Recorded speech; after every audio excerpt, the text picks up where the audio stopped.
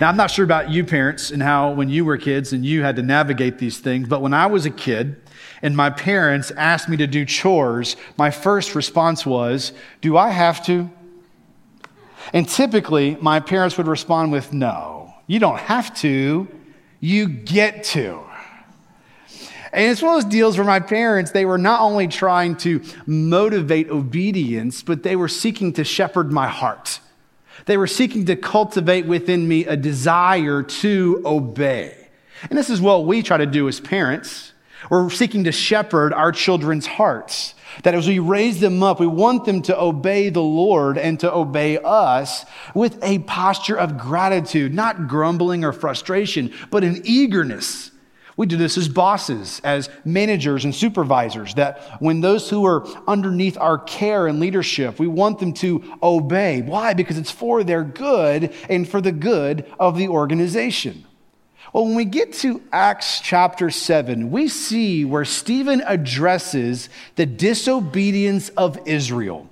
He's walking through the narrative of the Old Testament on how the people would disobey the Lord with hearts that were hard and grumbling towards the Lord. What I want us to see this morning is not only do we see where God has a heart for obedience from his people on the outside, but a desire for obedience on the inside. Let me show you. Grab your Bible and turn with me to Acts chapter 7. Acts chapter 7. We're going through the book of Acts together as a faith family. I love this rich narrative of where the early church began, where we got our roots, where we all began as followers of Jesus. Stephen on Acts chapter 7 is on trial for his life. He's standing before the Sanhedrin, these 70 men plus the high priest who have the authority to kill him. And it's there that he gives a defense for his life.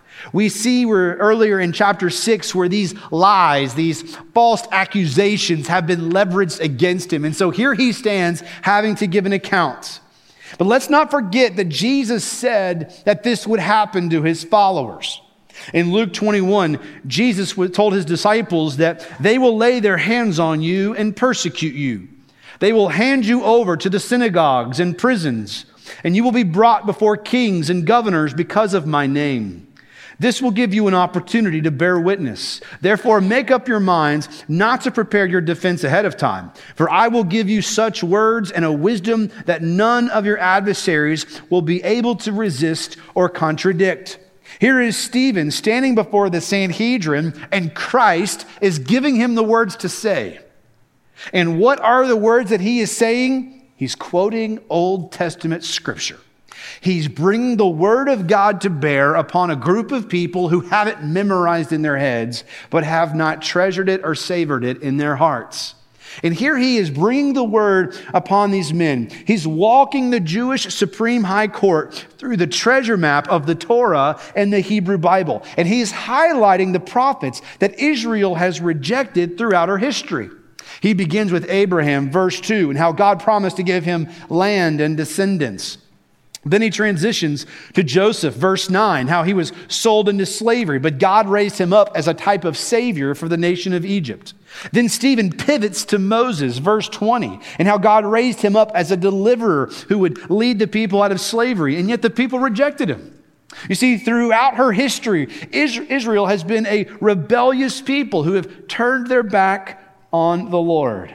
And even when they had Moses to lead them forward, they still would not follow him. And that is where we pick up in Acts chapter 7, beginning with verse 39. And the scripture says this: Our ancestors were unwilling to obey him.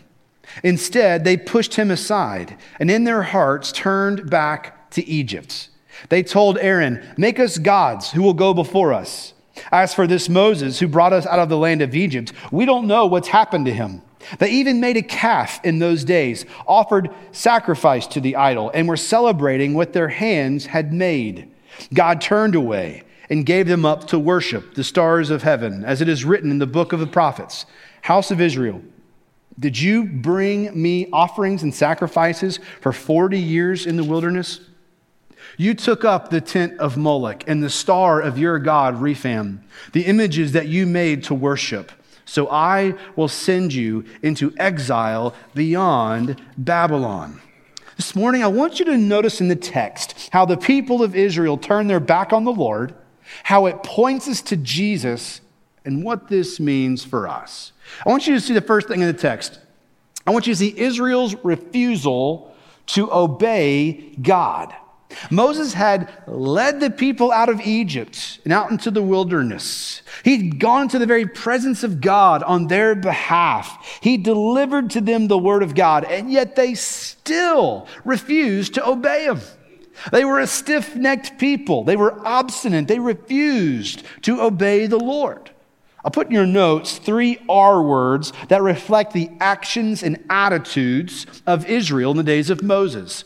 The first R word that we see the rejection of God's man. Verse 39 says, our ancestors were unwilling to obey him. That word him is a reference to Moses. They refused to listen to him. They pushed him aside as if he was a nuisance or a bother. They rejected God's prophet, God's mediator, God's leader.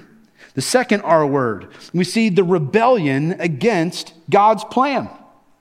God had promised Abraham that his descendants would go into the land of promise.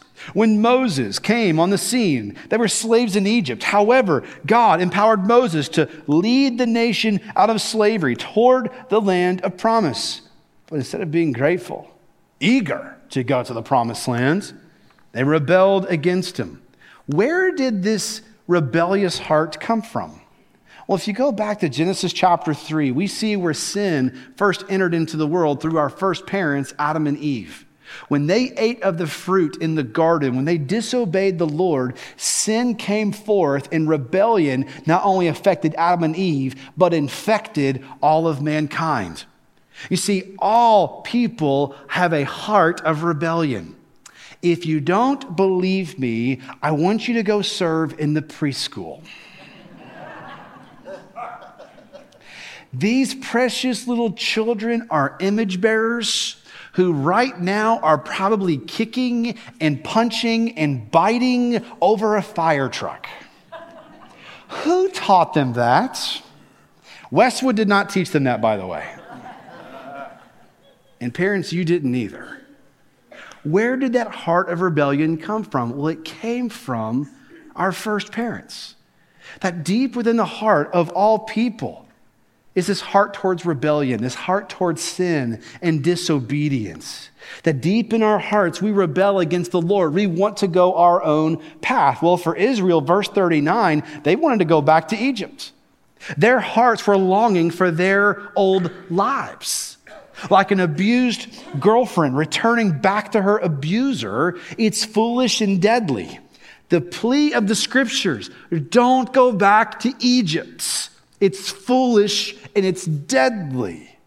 You see, just as Israel rebelled against God's plan, Israel had rebelled against God's Son. They turned their back on God's plan of salvation, but instead, they chose to live in bondage to the law. They wanted dead religion rather than the Savior who came to set them free. You see, Christ died to set us free from the law. You see, the plan of salvation in Jesus is God's way of breaking the chains of dead religion and providing freedom and a new life in Christ. Paul said it like this in Galatians chapter 5. He says, it is for freedom that Christ has set us free. Stand firm then, and don't submit again to a yoke of slavery. Maybe today you're tempted to go back to your old life. There's an old sin, an old habit, an old relationship that you're tempted to go back to. See the model of Acts chapter 7. Don't go back to Egypt. Don't go back to your old life. Don't go back to your old sin. Don't go back to that old relationship that brings you away from Jesus. The plea of the New Testament is that you don't go back to your old life. This was the heart of the writer of Hebrews. That is, these Jewish Christians are now following Jesus. They've left Judaism. They're being persecuted for their faith in Christ. And they're sitting there thinking, man, it was a lot easier when we weren't getting beat up for our faith in Jesus. And it was a lot easier. We weren't losing our jobs and facing persecution, even death, for following Christ. And the writer of Hebrews is like, don't go back. Jesus is true. Jesus is better. Jesus is the way forward. You can't go back. Stay faithful to Christ. Man, I'm saying to you, don't go back to Egypt. Don't go back to your old life. Don't go back to the sins that so easily ensnares and entangles you. You're going to feel this pull, this desire to go back. Don't do it. Prone to wander, Lord, I feel it. Prone to leave the God I love. Take my heart and seal it for thy courts above. We sing that in which we say, God, don't let my heart wander from you. Don't let me go back to Egypt. Don't fall in love with your old way of life. Why? It's foolish and it's deadly. It leads to destruction. Jesus came to give you life. So deny yourself, pick up your cross, follow him all the way to the end, even all the way through the promised land. So we see the rejection of God's man. We see the rebellion against God's plan. And thirdly, we see the revering of idols made by human hands. Verse 41 says they were celebrating what their hands had made. Now remember, the people of Israel, they were a people living amongst a pagan nation in Egypt for hundreds of years. They had breathed the air of idolatry. They lived in a culture where they would walk past temples every day on the way to work and seeing people worship. And every day they would see the Egyptians bowing down to these false gods as they're on their way to the market to pick up food for their families. Well, when Moses leads them out of the desert, he disappears for about 40 days up to Mount Sinai, where he meets with the Lord. Well, while he's gone, the people's hearts begin to wander. They ask Moses' brother Aaron to make them an idol to worship. But instead of celebrating what God had done for them, of rescuing them from slavery, remember the 10 plagues? Bringing them through the Red Sea, the people worshiped a golden calf. God had just shown them tremendous grace. He had provided for them a plan of salvation, of rescue, and exodus out of slavery. But instead of living a life of gratitude and worship, they turned to a homemade idol. But before you and I look down our long noses at them, question, how often do we do the same? We've believed the gospel. We've seen God deliver us into salvation. And yet there's times in which we put more greater passion into sports than we do into Jesus. We have a greater desire for more money than we do for more of Jesus. We want more likes on social media than we want more of Jesus. We want the praise of people more than the praise of God. You see, John Calvin got it exactly right when he said, the human heart is an idol factory. You see, deep within you and I, we were made for worship. We were made to worship the Lord. And unfortunately, if Jesus is not sitting on the throne of our hearts, we will wander to something or someone else. You see, idols are so easily able to jump into our hearts if we are not diligent about staying focused, about making Christ as number one of our hearts and lives. Tim Keller says it well in which he says sin is making a good thing an ultimate thing. It's when we take a relationship with our spouse and we all of a sudden becomes more important than Jesus. And we are to love our children. We're commanded to, but when our children become more important than Jesus, that's a problem.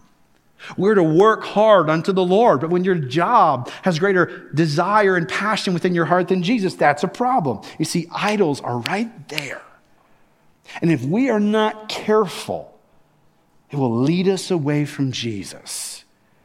David asks the question in Psalm 24, who can ascend the holy hill of the Lord? Who can stand in his presence? Then he gives the resume, 3 things. He who has clean hands, he who has a pure heart, he who has not lifted up his soul to an idol. Nobody in this room or watching online can say, I have clean hands. Nobody here can say, I have a pure heart. Nobody can say, I've never lifted up my soul to an idol. But there was one, the Lord Jesus Christ, The Lord Jesus is the one who has clean hands. The Lord Jesus is the one who has a pure heart. The Lord Jesus is the one who never lifted up his soul to an idol. Jesus is the one who fulfills Psalm 24. He is the one who can stand in God's holy temple. He is the one who perfectly obeyed his Father. You see, Jesus Christ is the only one who perfectly obeyed the Father. Jesus never sinned. He never worshiped an idol. He alone perfectly loved God with his heart, soul, mind, and strength, and loved his neighbor as himself. Jesus was obedient, even to the point of death, yes, even death on a cross. You see, Israel's history and your history is saturated with idolatry and refusal to obey God. But praise God for true Israel, right? Praise God for the Lord Jesus Christ, who obeyed perfectly, and now through faith in the Lord Jesus' death and resurrection, God credits his perfect, sinless life to your account. Okay, don't miss that, y'all. Don't miss what I just said. God looks at you and sees Christ's perfect life on your account. Now, y'all go to Starbucks and think about that for an hour. That God takes Christ's perfect righteousness and he doesn't see your idolatry, he doesn't see your sin, he doesn't see your past, he sees Christ. And Christ's perfect life is credited to your account. So now his perfect life, it's as if you lived a perfect life. Not because of you, but because of him. And praise his name. Look what he's done. This is one of the beauties of the gospel, is that God does not look upon you and your idolatry. He sees his perfect son living in you. All right? So 2 Corinthians 5:21. Paul says it like this: God made him, Jesus, who knew no sin, become sin, so that we might become the righteousness of God in him. That at the cross, Jesus took your idolatry, he took your rebellion, he took your rejection at the cross, and then through his death, now the righteousness of God is imputed to you. That Christ's righteousness is now credited to your account. Let me say it a different way. In Christ, you are no longer considered by God as rebellious, but righteous. Oh my goodness. Oh, the beauty of what God has done for you in the gospel, of the death, burial, and resurrection of Jesus. Yes, it's through the cross you're adopted. Yes, it's through the cross that you're forgiven. Yes, it's through the cross that you're able to stand before God. But oh, behold the beautiful exchange that has taken place where Christ takes all of your sin and he gives you all of his righteousness. That you can stand mature and complete before God, which means on the last day when you go one-on-one with God, Hebrews 9:27, it is destined for man to die once, and after this the judgment. You do not have to fear that day if you are hidden in Christ. Jesus, your righteousness, is your advocate. He's your defense attorney, and he stands for you. And through his shed blood makes perfect atonement for all of your mess-ups and screw-ups. Oh, what a Savior he is. Behold the Lord Jesus Christ. All that he has accomplished for you in the gospel. But now, now here we go. Now this is about to get really fun, y'all. Now, through the power of the Holy Spirit that's inside of you, he's in you, right? He now gives you a desire to want to obey. You want to obey his commands. It's one of those deals where like, do I have to? No, I want to. His commands are not burdensome. They're a delight, sweeter than honey, more precious than gold. See, obedience is not a drudgery when Jesus has your heart.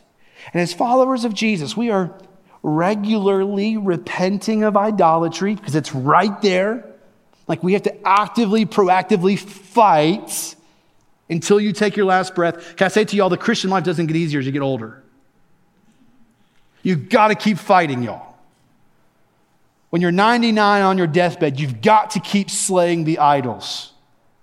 You've got to daily deny yourself, pick up your cross, and follow Jesus. It does not get easier, but you're going to find a record of decades of God's faithfulness throughout your life. He promises, I'm going to be with you even on your deathbed to give you victory over sin that is crouching at your door.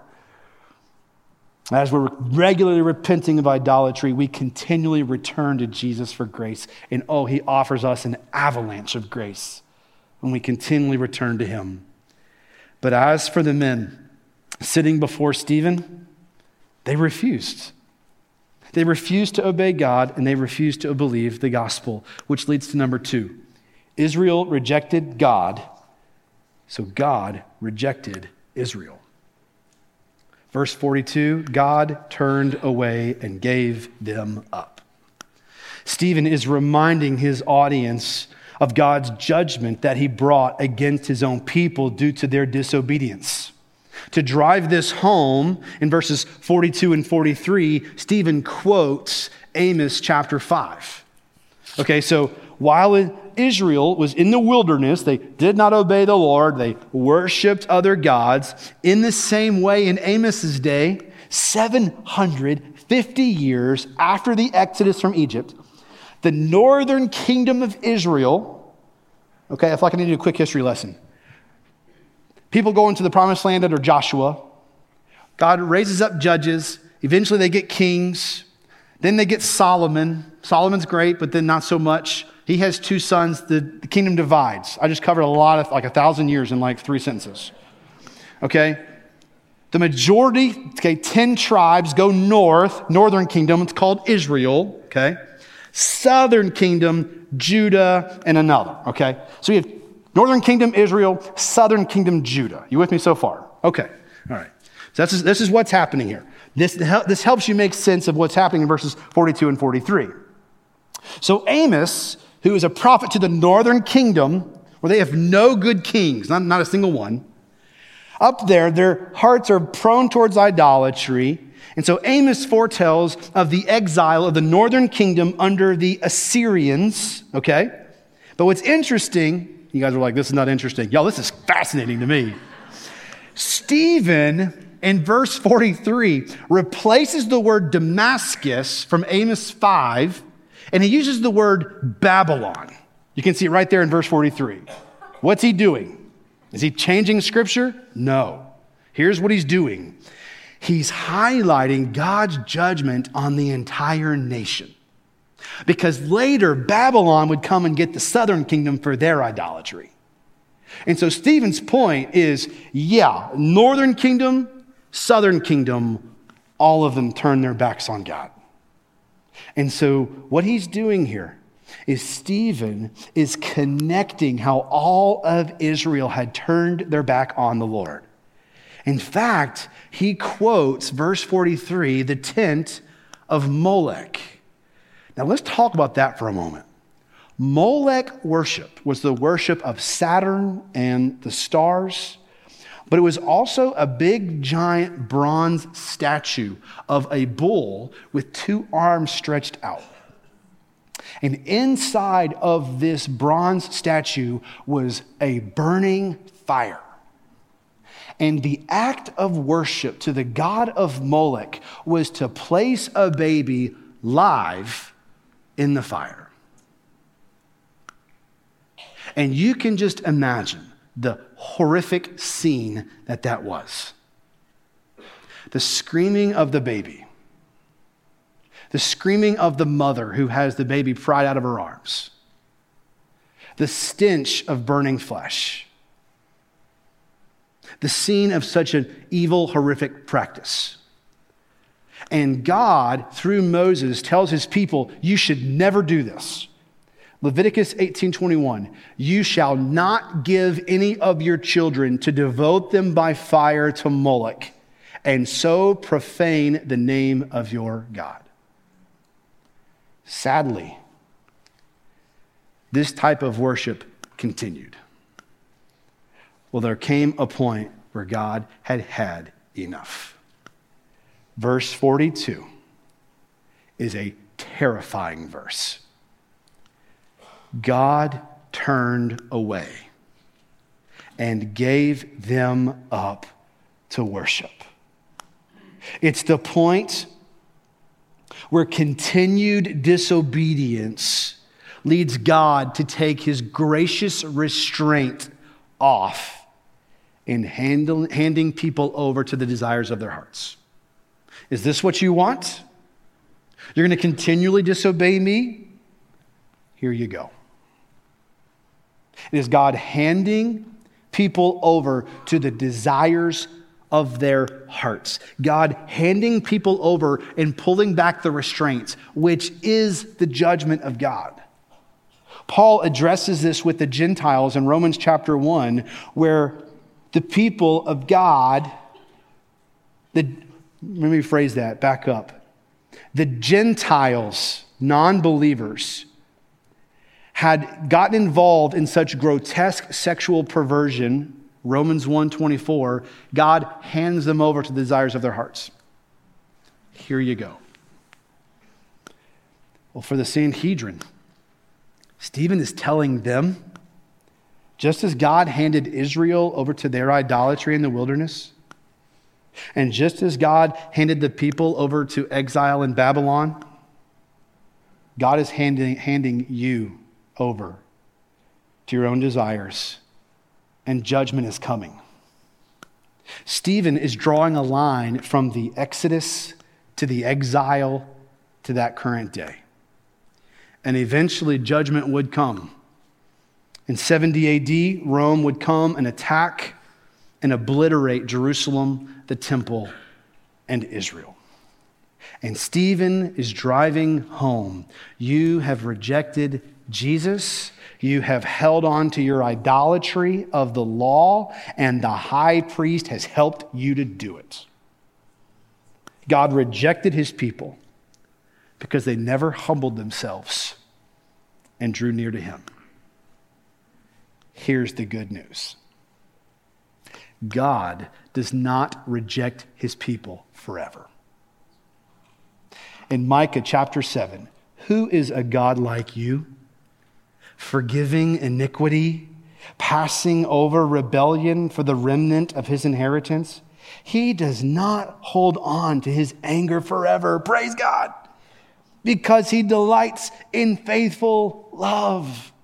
God offers grace and forgiveness to all who humble themselves, turn from their sin, and trust in his Son. This morning, our electricity went out at our house at 2 a.m., so I was awakened, and so I laid there tossing and turning, and it just reminded me, in that moment, as I'm thinking about this text, I'm like, thank you, God, for Jesus, who is evidence that you do not permanently stiff-arm your people. Jesus is God's evidence of grace that he does not forever reject his people. In fact, Jesus was rejected by God so that through repentance and faith in him, you will be received by God forever. Oh, this is the gospel.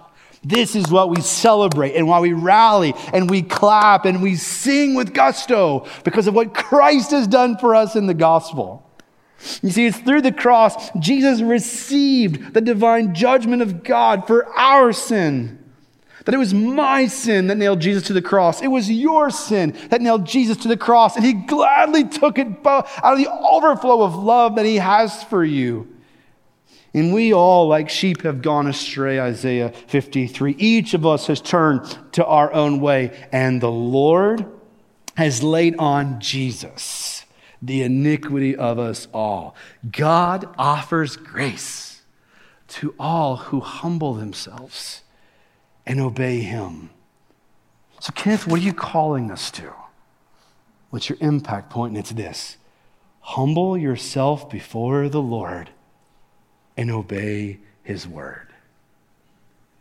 You see, God's word, his commands are not a burden. They're not a drudgery. They're a delight. We rejoice in them. You see, obedience to the Lord is a joy when your heart has been changed by Jesus. You see, God changes your will as he changes your heart with the gospel. When you realize that you went from death to life, You went from the kingdom of darkness into the kingdom of light. That you were swimming in quicksand. Jesus snatched you up and he put your feet on rock. When you see all that God has done for you in the gospel, it changes your heart. And when God changes your heart, he brings you these commands. And he asks you to do what he says. And your response is no longer, do I have to? No. Your response is, I want to. I want to obey you because of what you've done for me in the gospel. So would you today humble yourself? Would you look at a bloodstained cross where Jesus came and gave his life for you? Would you humble yourself and say, God, I'm putting my yes on the table. I'm open-handed and I want to obey you. And I thank you that you will receive me, my mess and all, my pride, my selfishness. You're going to receive me and you're going to change me and you're going to make me like your son.